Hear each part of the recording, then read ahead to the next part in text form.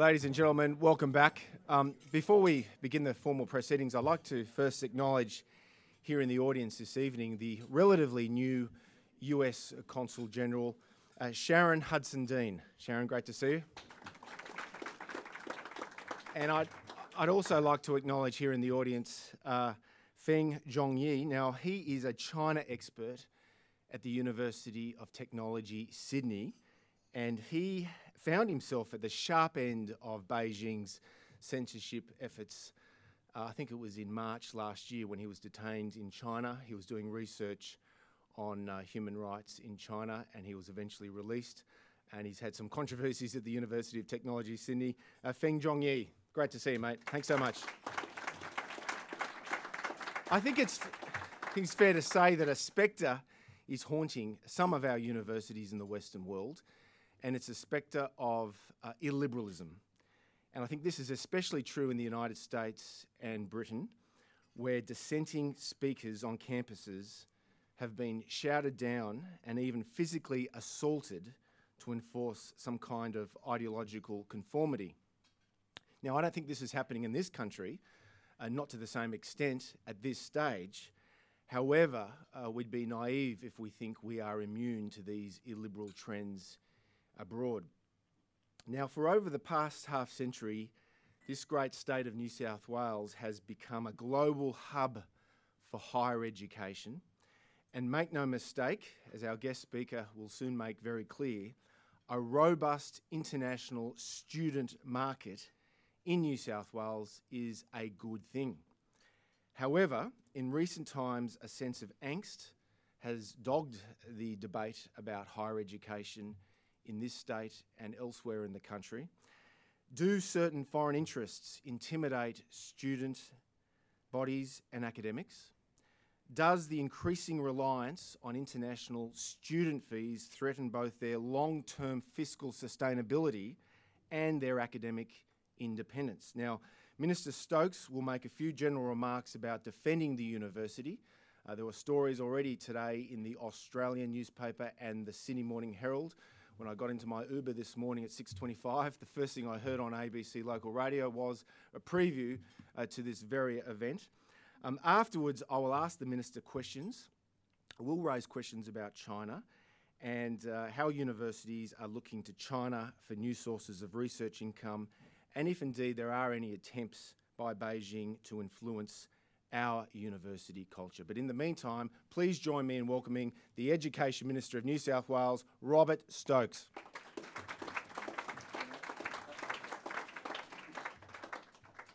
Thanks, Tom, for that welcome. Normally when I get called Robert, I'm in trouble, so hopefully I'm not. Ladies and gentlemen, thank you so much for the opportunity to talk today about our universities, our higher education sector in this state and this country. It is one of the jewels of Australian culture and society, but it's also important in admiring our jewels that we also take steps to defend them. A perennial debate amongst political theorists is whether institutions have the power to affect or influence behaviour. Those subscribing to schools of realist and neo-realist thought assume not. They assume that all behaviour is simply a Machiavellian pursuit of self-interest. Conversely, conservatives and constructivists contend that institutions matter, and they matter a great deal. Conservatives argue that the natural state of Hobbesian anarchy is tempered by the soft power of institutions. Constructivists argue that institutions can shape and dictate cultural norms, giving legitimacy to ideas and to actions. If there is a type of institution that most validates the arguments of both conservatives and constructivists, it's our universities. They're the beating heart of our educational firmament. They not only drive our increasingly complex economy, but they also help to shape the intellectual and cultural zeitgeist. They incubate ideological and sociological viewpoints in those who will lead the governments and the society of tomorrow. Through the dissemination of ideas that are debated on campus, universities uphold the pillars of free speech and intellectual freedom that define liberal democracies such as ours around the world. Over the past 50 years, New South Wales has become a global hub for higher education. We have more universities than ever before, ranked in the top 300 worldwide. And we take this city as just one example. Several of our higher degree institutions, or higher education institutions, are ranked among the very top anywhere in the world. It would be difficult to think of another city with such a concentration of globally ranked universities. International education has become our largest service-based export industry and our third largest export industry overall. The quality of research from our major universities ensures that we are at the forefront of 21st century knowledge and the 21st century knowledge economy. Yet, our universities face unprecedented challenges to their financial and cultural strength and also their ideological diversity. Financially, the increasing reliance on international student fees and on particular sources of international students threatens both their long-term fiscal sustainability and their academic independence. Culturally, the rise of identity politics and far-left groupthink within certain faculties has created a monoculture that has narrowed robust debate to the point of non-existence. So today I'll speak on these twin challenges as my contribution to the dialogue around how we safeguard the future of these great institutions. As I opened with, education has become a mass global commodity.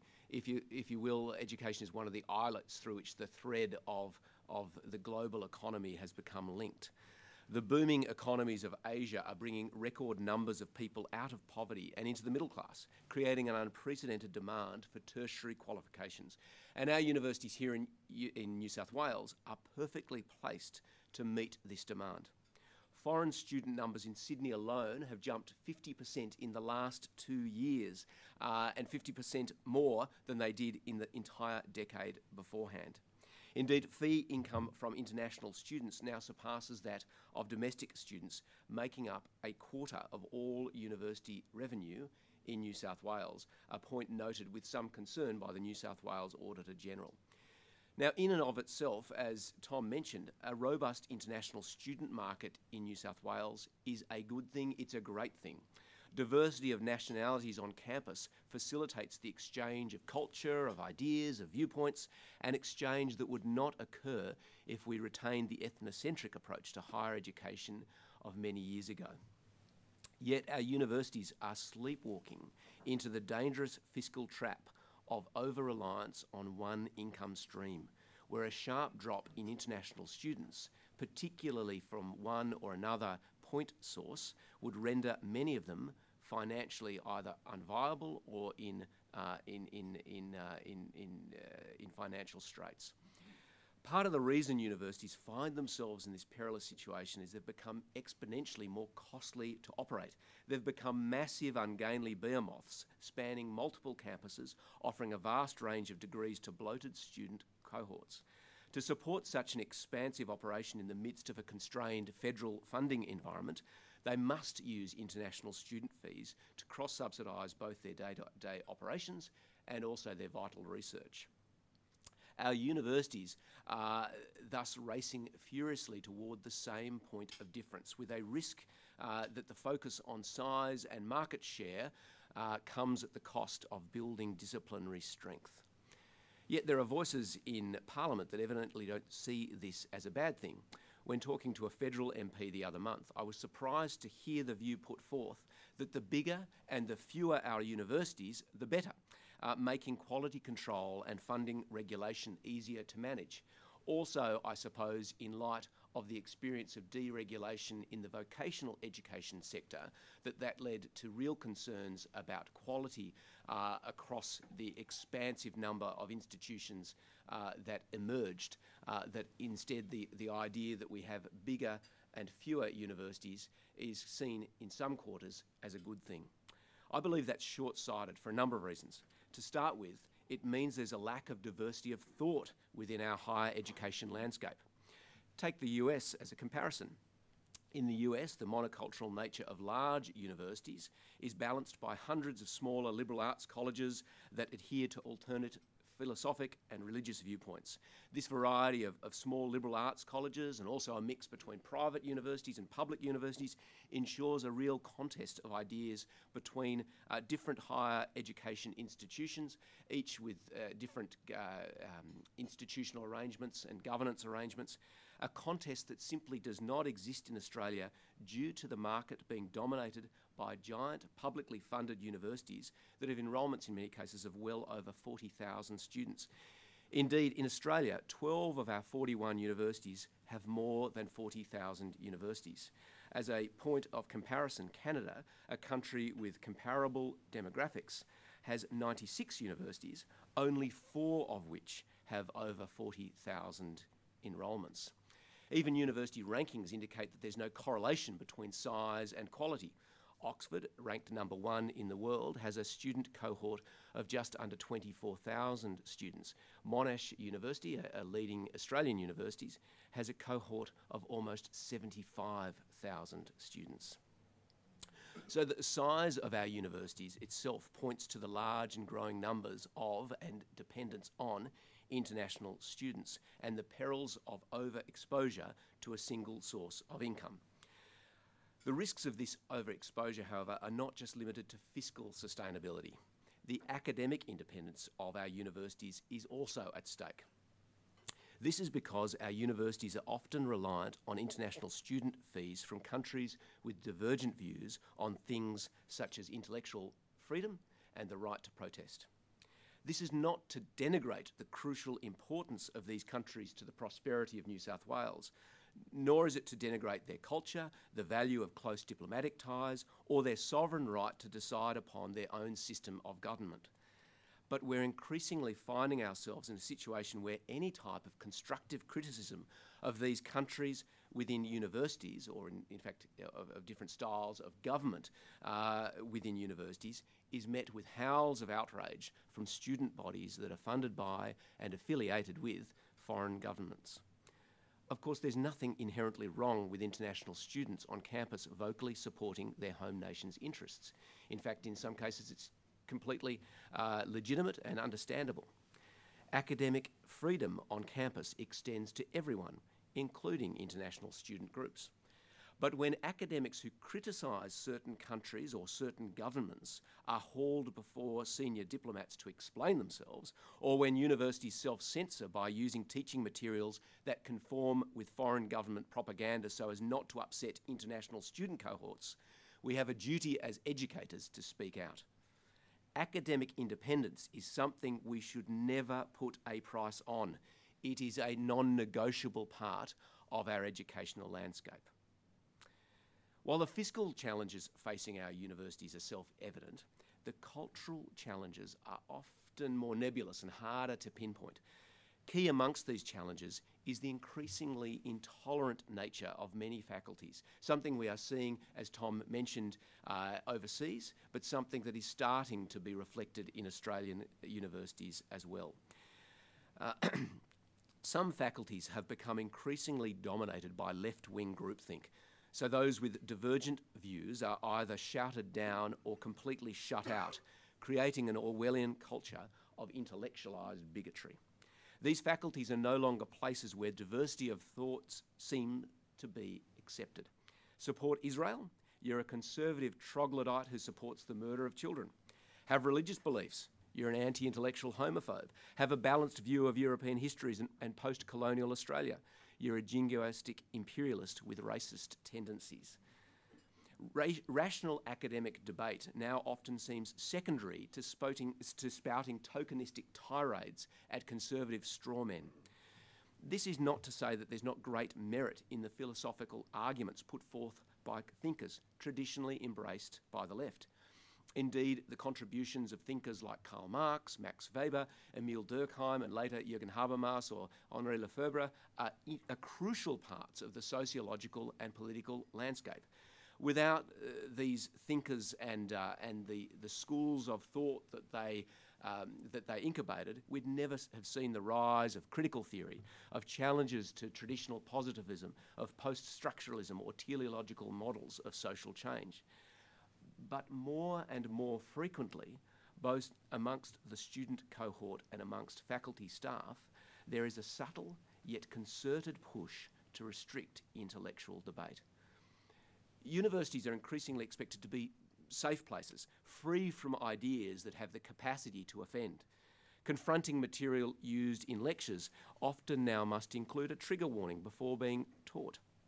Speakers with opinions perceived to be offensive are no platformed. This proliferation of safe spaces, of trigger warnings and no platforming sanitises the university experience. You should go to university to be confronted and to have your outlook challenged. That is the point. Universities should not be places where you go to have your pre-existing opinions validated by an echo chamber. If at an intellectual level, a person does not have the constitution to cope with hearing views that they find confronting or even offensive, then they should perhaps reconsider whether a university is the right environment for them to learn in. Those who support practices such as no platforming counter this argument by saying that we've always had limits to freedom of speech and that it would be inappropriate to allow, for example, a Holocaust-denying neo-Nazi to give a lecture on a university campus. Well, of course, that is true.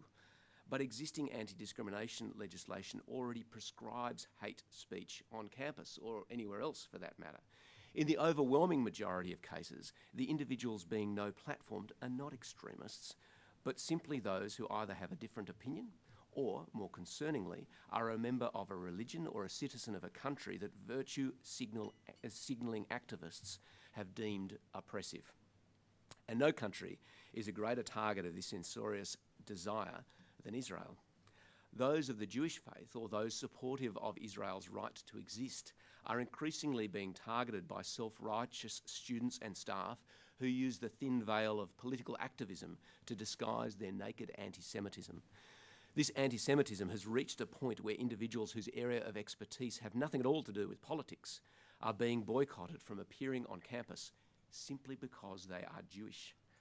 Recent examples of this include academics banding together to boycott a talk about cybersecurity by an Israeli writer, students and staff at a different university loudly interrupting a talk by a British Army officer who served in Gaza by yelling through a megaphone and waving money in front of an elderly Jewish woman's face, and an entire university department volunteering to host boycott, divestment, sanctions movement conferences. Imagine being a Jewish student that wants to study in these faculties.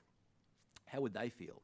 Would their work be read fairly? Would they be the target of anti-Semitic abuse? The fact that pro-BDS activists refuse to even listen to the arguments of those who take a less than critical view of Israel shows that anti-Israel sentiment on campus has gone beyond the right to protest and is now, in many cases, straight up prejudice. As one brave academic responded in an email to colleagues of hers trying to boycott a talk from an Israeli citizen, and I quote, "How can one oppose what one does not know? How can you argue against his views if you have not heard them?" Truer words have never been spoken. Real academics engage ideas openly. They don't reject them out of hand because they've made a lazy ideological judgment about the person giving them. So, ladies and gentlemen, I'd like to conclude by issuing a call to arms for anyone involved with the university, whether it's as a student, as an alumni, as staff, or as a supporter, or just as a general citizen of a free and open society, to defend the independence of our universities. Ensure they remain bastions of free thought, of enlightenment and discovery by keeping them places that encourage open debate by everyone. The future is incredibly exciting.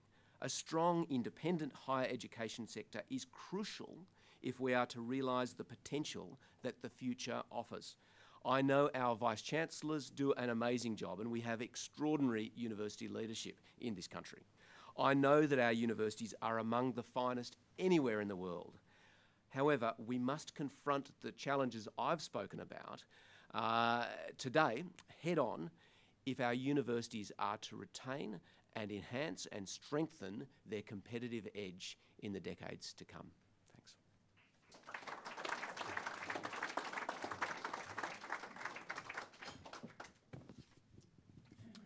Rob, thank you very much for those remarks that were previewed in the Herald and the Australian today. In your remarks, you make the point that, quote, "We are increasingly finding ourselves in a situation where any type of constructive criticism of these countries within universities is met with howls of outrage from student bodies that are funded by and affiliated with these governments." And then you go on to say, "When academics who criticise certain countries are hauled before senior diplomats to explain themselves, we have a duty as educators to speak out." What countries or governments are you referring to? Well, you look at, frankly, the top 10 of where our university, our international students are coming from. In Australia, for example, 80% of our international students come from only 10 countries. That's a similar level of dominance by particular countries, as in New Zealand, and so we have more reliance on just a few countries than any other university sector on earth, and the first among them is China. But we also have rapid increases in the number of international students from Nepal. From the highest rate of growth has been Saudi Arabia. Also from other countries with Vietnam, other countries with quite different political systems, and certainly that don't necessarily share the tradition of liberal democracy that we have. A year ago, a group of 8 universities, they put out a statement saying that it was China and the Chinese government was interfering on campuses. How so? Well, I can't speak for those universities, but I can say that there are a range of governments, including China, that have put forward forthright views in relation to the role of their market share and what they and the soft power that they believe comes along with it. And in one sense, they're completely right. Of course, when you have dominance of particular point source income, that brings with it a voice. In recent times, we've had some academics such as James Leibold from La Trobe University in Melbourne, Clive Hamilton from Charles Sturt University. They have argued that China is monitoring what is being taught, whitewashing history, and creating a sense of reciprocity in a textbook use of soft power. Plausible? Well, yes, because countries have done this for all time, and the use and projection of soft power is one of the legitimate forms of expressing of foreign policy. So there's nothing unusual or, in one sense, inappropriate about the exercise of soft power. There are plenty of, the US Studies Centre is a good example of the exercise of soft power. The very Anglophilic nature of our higher degree institutions itself is an example of soft power. There's nothing, in one sense, inappropriate about it, but it's also important to call it out and to unmask it for what it is. But I can assure you, as someone who worked at the United States Studies Centre for the best part of a decade, none of our academics were inclined to even be sympathetic to Donald Trump in the 2016 election.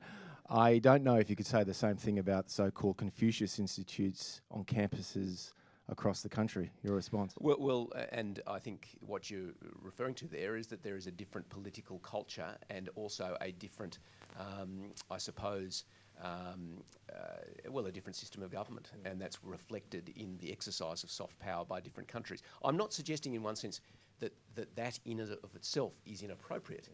What I'm suggesting is that it's important to recognise it for what it is, and also to recognise the challenges that come along with the exercise of soft power, whether it be over-reliance on single source of income. So, for example, it would be very easy if you are reliant on a single source of income for a change in outlook by a foreign government, for example, or a change in visa requirements, for that source of income to be strangled, and with it comes the risk that dependence causes universities to act in a particular way to the detriment of academic freedom, and that's the real point. But on the other hand, is there a danger we're overstating the problem here? I mean, last year, about 80 academics penned an open letter, and they denied that Australian experts on China had been, quote, intimidated or bought off by pro-China interests.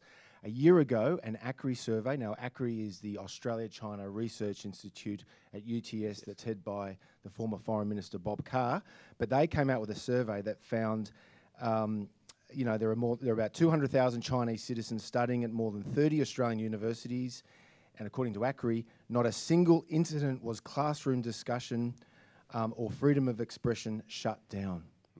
Well, first I'd question how they could possibly know that.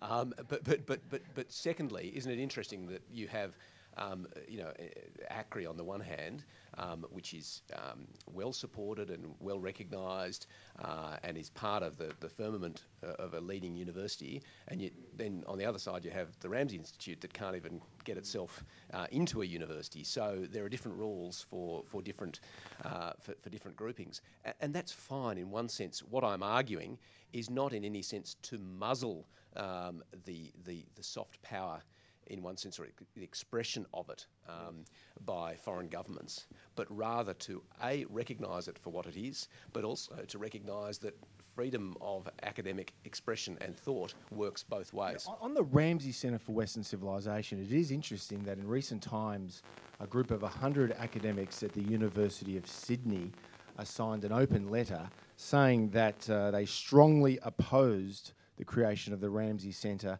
at the university. But this has all happened as the Confucius Centre has operated at the university for the past decade. How do you account for that? Well, I can't. Quite simply, and certainly, the Confucius Institute, as an example, again, that operates within the New South Wales Department of Education. Let's just clarify for everyone what the Confucius Institute is. It's in one sense, again, it's an organisation that facilitates exchange between academics or teachers with Chinese institutions. It bridges cultural understanding and provides language courses, and in many ways it's an excellent opportunity for many Australian students, and it operates in some ways like Alliance Française or the Goethe Institute or any of these relationships or arrangements between foreign governments and Australian institutions. The difference with Confucius is its governance is quite different, and certainly in the New South Wales Department of Education we've actually put a pause on those exchanges while we investigate the internal governance, not because we don't welcome connections with China, but to ensure that the governance and the institutional design of these arrangements has a level of consistency so that all these relationships are treated transparently and openly and the same. Now, when you postponed this year's trip in May, I think you made the announcement that Sydney Daily Telegraph said that your department halted the travel program, quote, amid concerns it is a propaganda exercise for the Chinese Communist Party. Yeah. I think... love the Daily Telegraph, don't you? And I think the answer there is quite obviously... It wouldn't be just the Daily Telegraph, it'd be Clive Hamilton as well, who's a man of the left. That's right. So this goes beyond ideology, doesn't it? Which is a fascinating reflection on this debate, that it's actually both sides uniting on common cause because it's the cause of intellectual freedom. I think here the reason for that pause was literally it would not be appropriate to take money from an organisation at the same time as you're reviewing its purpose and its operation. So I think that was just ethically the right thing to do. Mm-hmm. Cheeky question, but it has to be asked in the current context, given your positions on this Confucius Institute.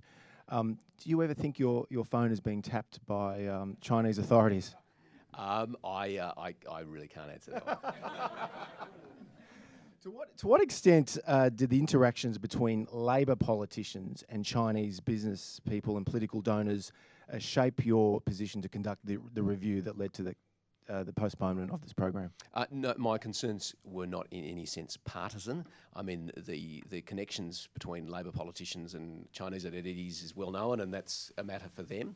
This was literally looking at appropriate institutional design. So in one sense, there was no, there was sort of nothing nefarious behind our concerns. The nature of our concerns was not of nefarious activity. It was literally, well, hang on, you have one relationship that has really no transparency in relation to how it is governed compared to other relationships with other governments that are far more transparent. So it occurred to me that we need to have a level of consistency. So I want to make it clear that we welcome the opportunity for engagement, and in fact we should. I mean, China is a very significant partner and will continue to be a significant partner. So those connections are vitally important and in our national interest and in China's national interest.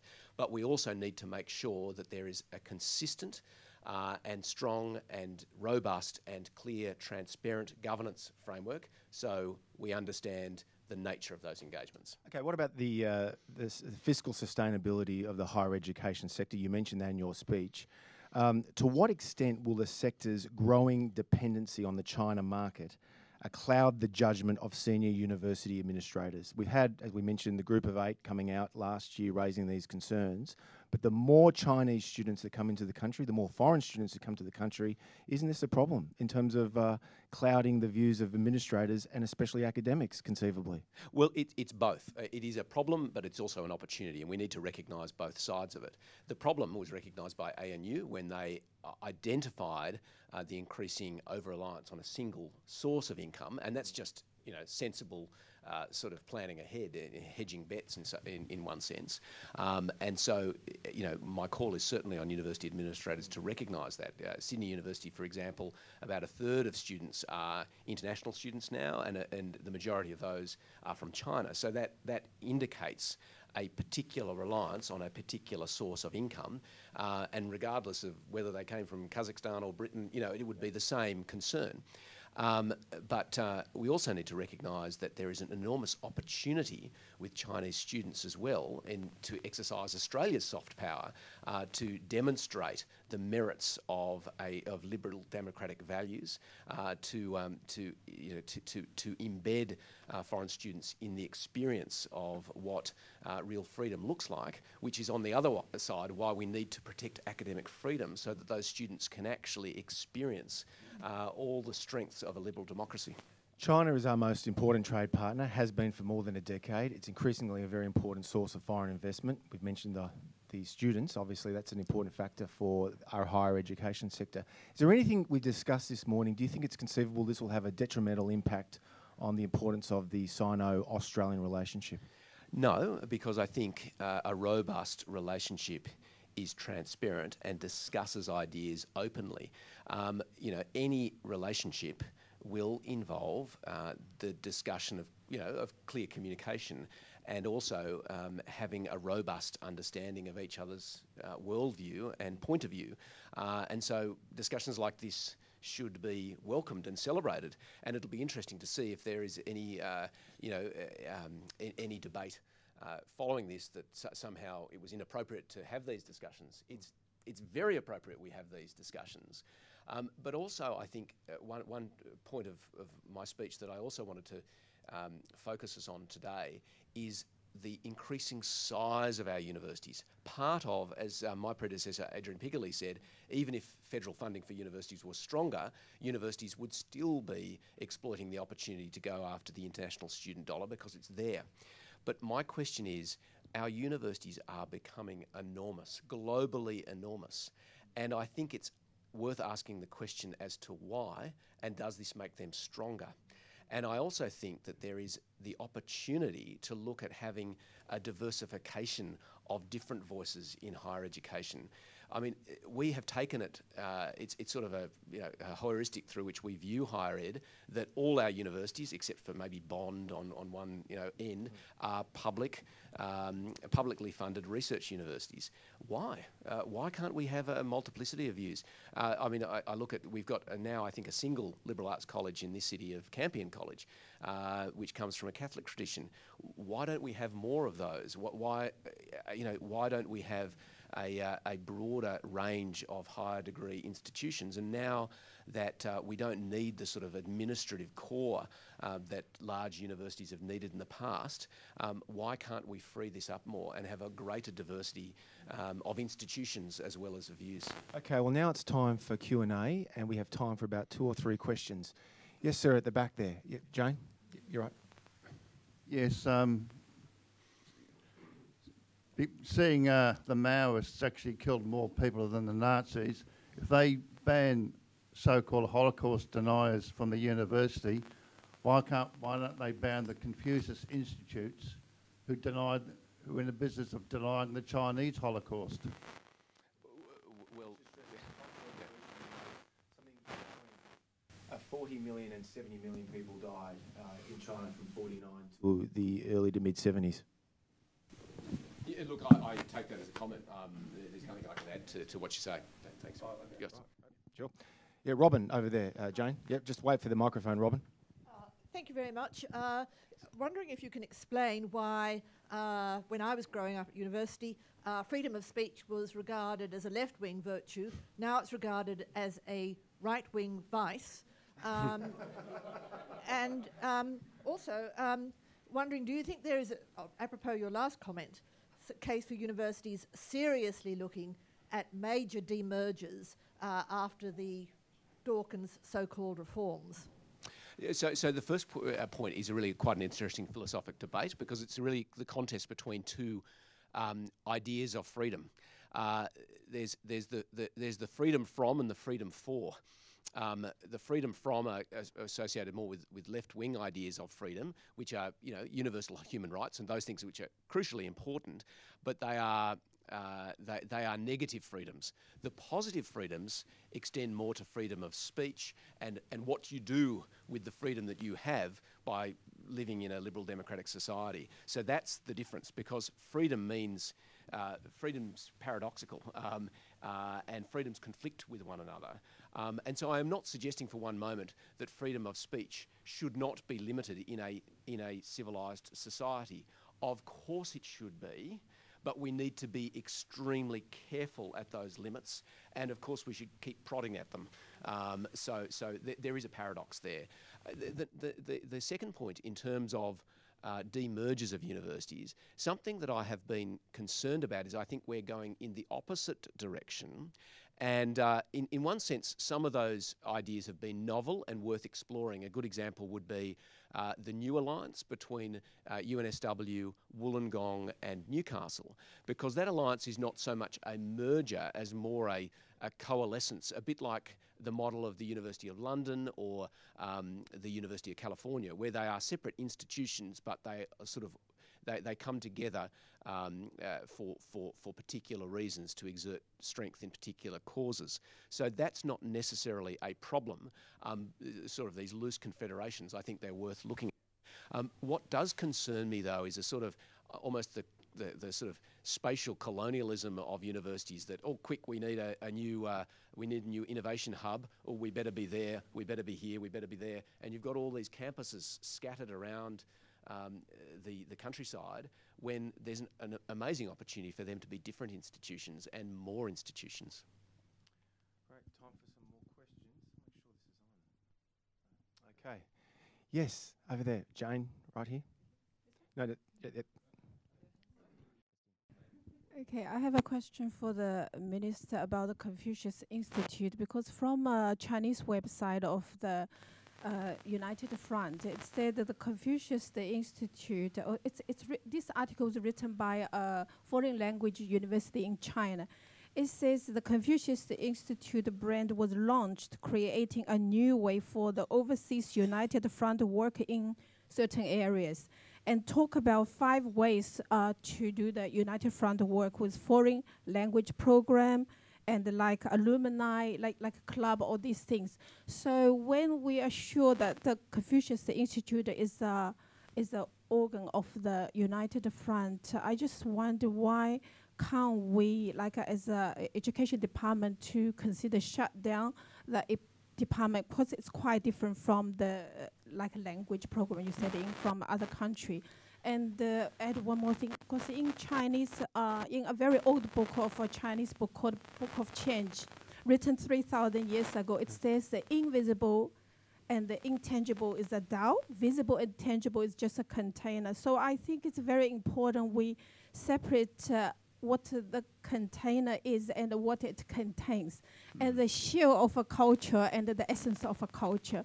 So when the shell of the culture is used for these kind of purposes, I just find that our government can't just treat it as a normal, like a language program. It's a political tool.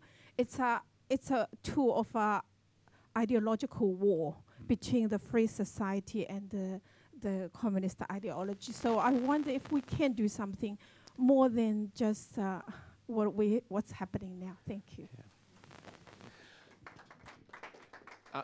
Well, to the totality of what you said, I mean, firstly, that was very profound, and secondly, there's a difference between higher education and within the Department of Education. Higher education institutes are self-governing. I can provide some guidance and views. Technically, at the end of the day, they are created under New South Wales legislation, so we do have some tools to control universities, but generally, internal governance of universities as self-governing institutions. In relation to the Department of Education, when we have programs operating within schools, approach, and that's why reviewing that program and suspending its operation while it's under review. But I need to be careful to emphasise that we actually encourage partners with different groups, with foreign governments, because the exchanges that they can facilitate are enormously powerful. It's just that we need to have a common, transparent understanding of their governance and what they are there to achieve. There are some of the less visible ideas behind these sorts of institutes. We need to expose them, and we need to discuss them robustly and show them for what they are, and then have a level of consistency about our engagement with foreign governments. We welcome it. I don't want to say anything to suggest that we want to exclude different ideas. That itself would be limiting freedom of expression. But those partnerships need to be transparent and they need to be consistent.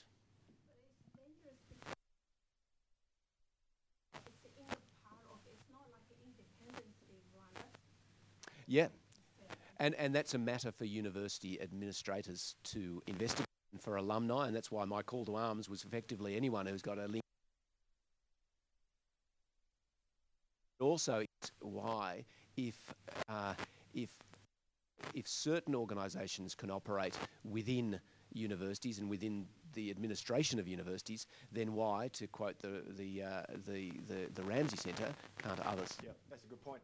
I think we've got time for at least one more question. I think, is that John back there? Thank you. Working?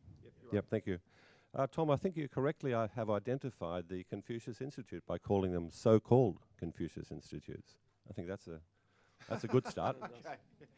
I'm just wondering, Minister Stokes, if you're familiar with the work done in Canada on Confucius Institutes, and also the Board of Studies in Toronto. In 2014, they rejected having Confucius classrooms in their school district. And I've just got to read his name because it's hard for me to remember.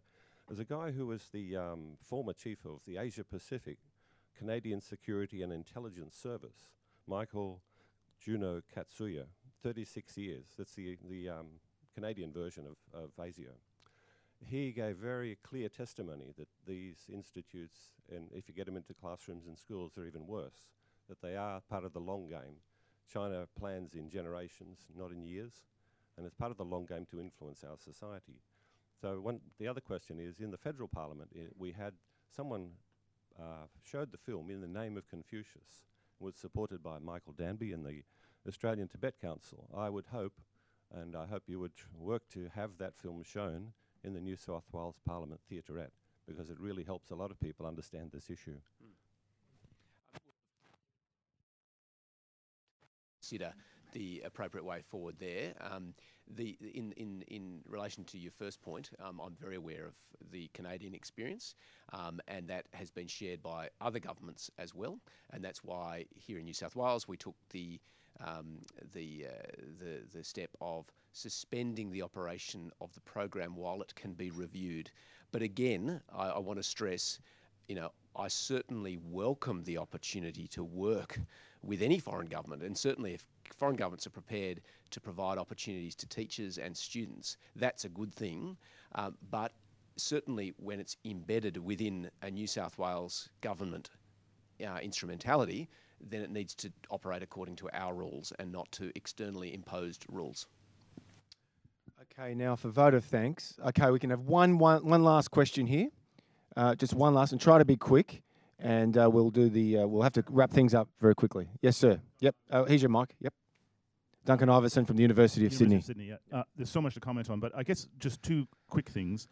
I think, Minister, no GO8 would disagree that more diversity in the higher education system would be welcome. I don't think the move to scale is being driven by a rapacious desire to grow. It's partly a function of the funding system and the flexibility that comes with international students as compared to domestic. So I think there's a structural question there, which it would be wonderful to have you advocating in Canberra for us around those areas. That's a really important point. So I accept that Australian universities are large, but that's in part driven by the policy settings that you could actually help influence. And the desire for more diversity in the sector would be highly welcome, I think, by all GO8s. On Confucius, I think it's very important to understand one should not be complacent. However, there's a big difference between a Confucius Institute offering language programs and cultural programs and a centre or institute offering a degree.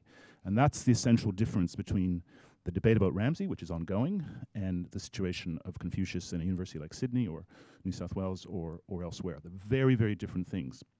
And I think the key thing is the transparency that you've called for is one that is fully, I think, endorsed by any university that hosts a Confucius Institute like our own. And that's a very important first principle that I think we share. Thank you, Duncan. And thank you, Duncan. And I was worried about getting a question from you. In relation to the structural the influences of institutional design in terms of our funding and the decisions that universities make, I entirely agree, and I certainly want to be an advocate for changing those structural arrangements to make sure that universities are led to make decisions in the broader national interest, as well as in their own interests as well. Because I do think the settings are leading to particular decision making, and which is why I referred to it in the speech, I was concerned at this view that comes out of some in Canberra that no, we want fewer universities and we want them to be bigger because then we can control them better. And I don't think that meant controlling the ideas expressed in them, but controlling them from a quality control perspective and also from a funding regulation perspective. And I think the experience of the deregulation of vocational education has scared everyone into thinking deregulation is a terrible thing in education. And I think the operation of the vet sector is quite different to the higher ed sector, and I don't think it would have the same result. I also think that there's tremendous opportunity for decentralisation in having a broader sweep of liberal arts colleges, for example. You look at the United States, and some of the regional cities and provincial towns owe their entire existence to a liberal arts college that has spawned a whole series of industries around it and so forth. And I think one of the reasons that we haven't got the same pattern of decentralisation is all the higher education opportunities are centred in certain spatial locations. And I applaud the fact that the universities are looking for opportunities to move out into other regions, because there's a spatial justice side of that as well. But in relation to the operation of institutes within universities and whether they're degree conferring or not, in one sense, I think degrees matter less than they used to, and you know, the product, if you like, of education is less important than the process. And so I don't get as hung up in relation to whether an institute controls access to a degree or whether it has influence within teaching programs itself. I'm not sure if that matters terribly much. Rob, thank you. And now to do the vote of thanks, I'd like to call on my colleague who's the head of research here at the Centre for Independent Studies, Simon Cowan.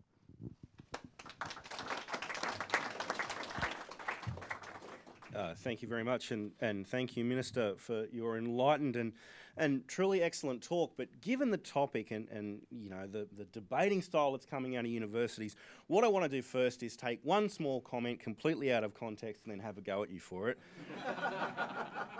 It is very rare indeed to hear praise for Marx within these hallowed halls. Indeed, I think the CIS could be a safe space from Marxism more broadly.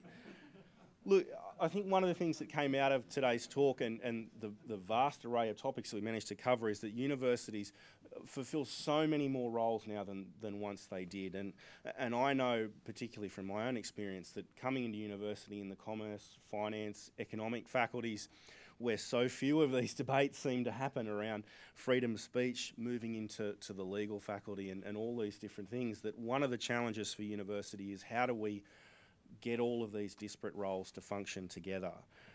And I think it is a real concern when you see that monoculture coming, when you see that restriction of debate, with the restriction of the development of ideas, because one of the key roles of university is to sort of generate and foment new ideas, and when you're only looking for ideas in one place, that tends to be very restrictive. I'm not personally sure that liberal arts colleges contribute that much to diverse thought, unless your idea of diversity is left and further left.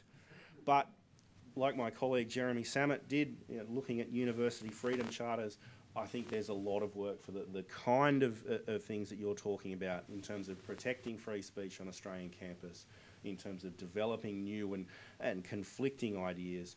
So Minister Stokes, thank you so much for your speech today. It was fantastic. And can you all please join me in thanking the Minister for his excellent talk.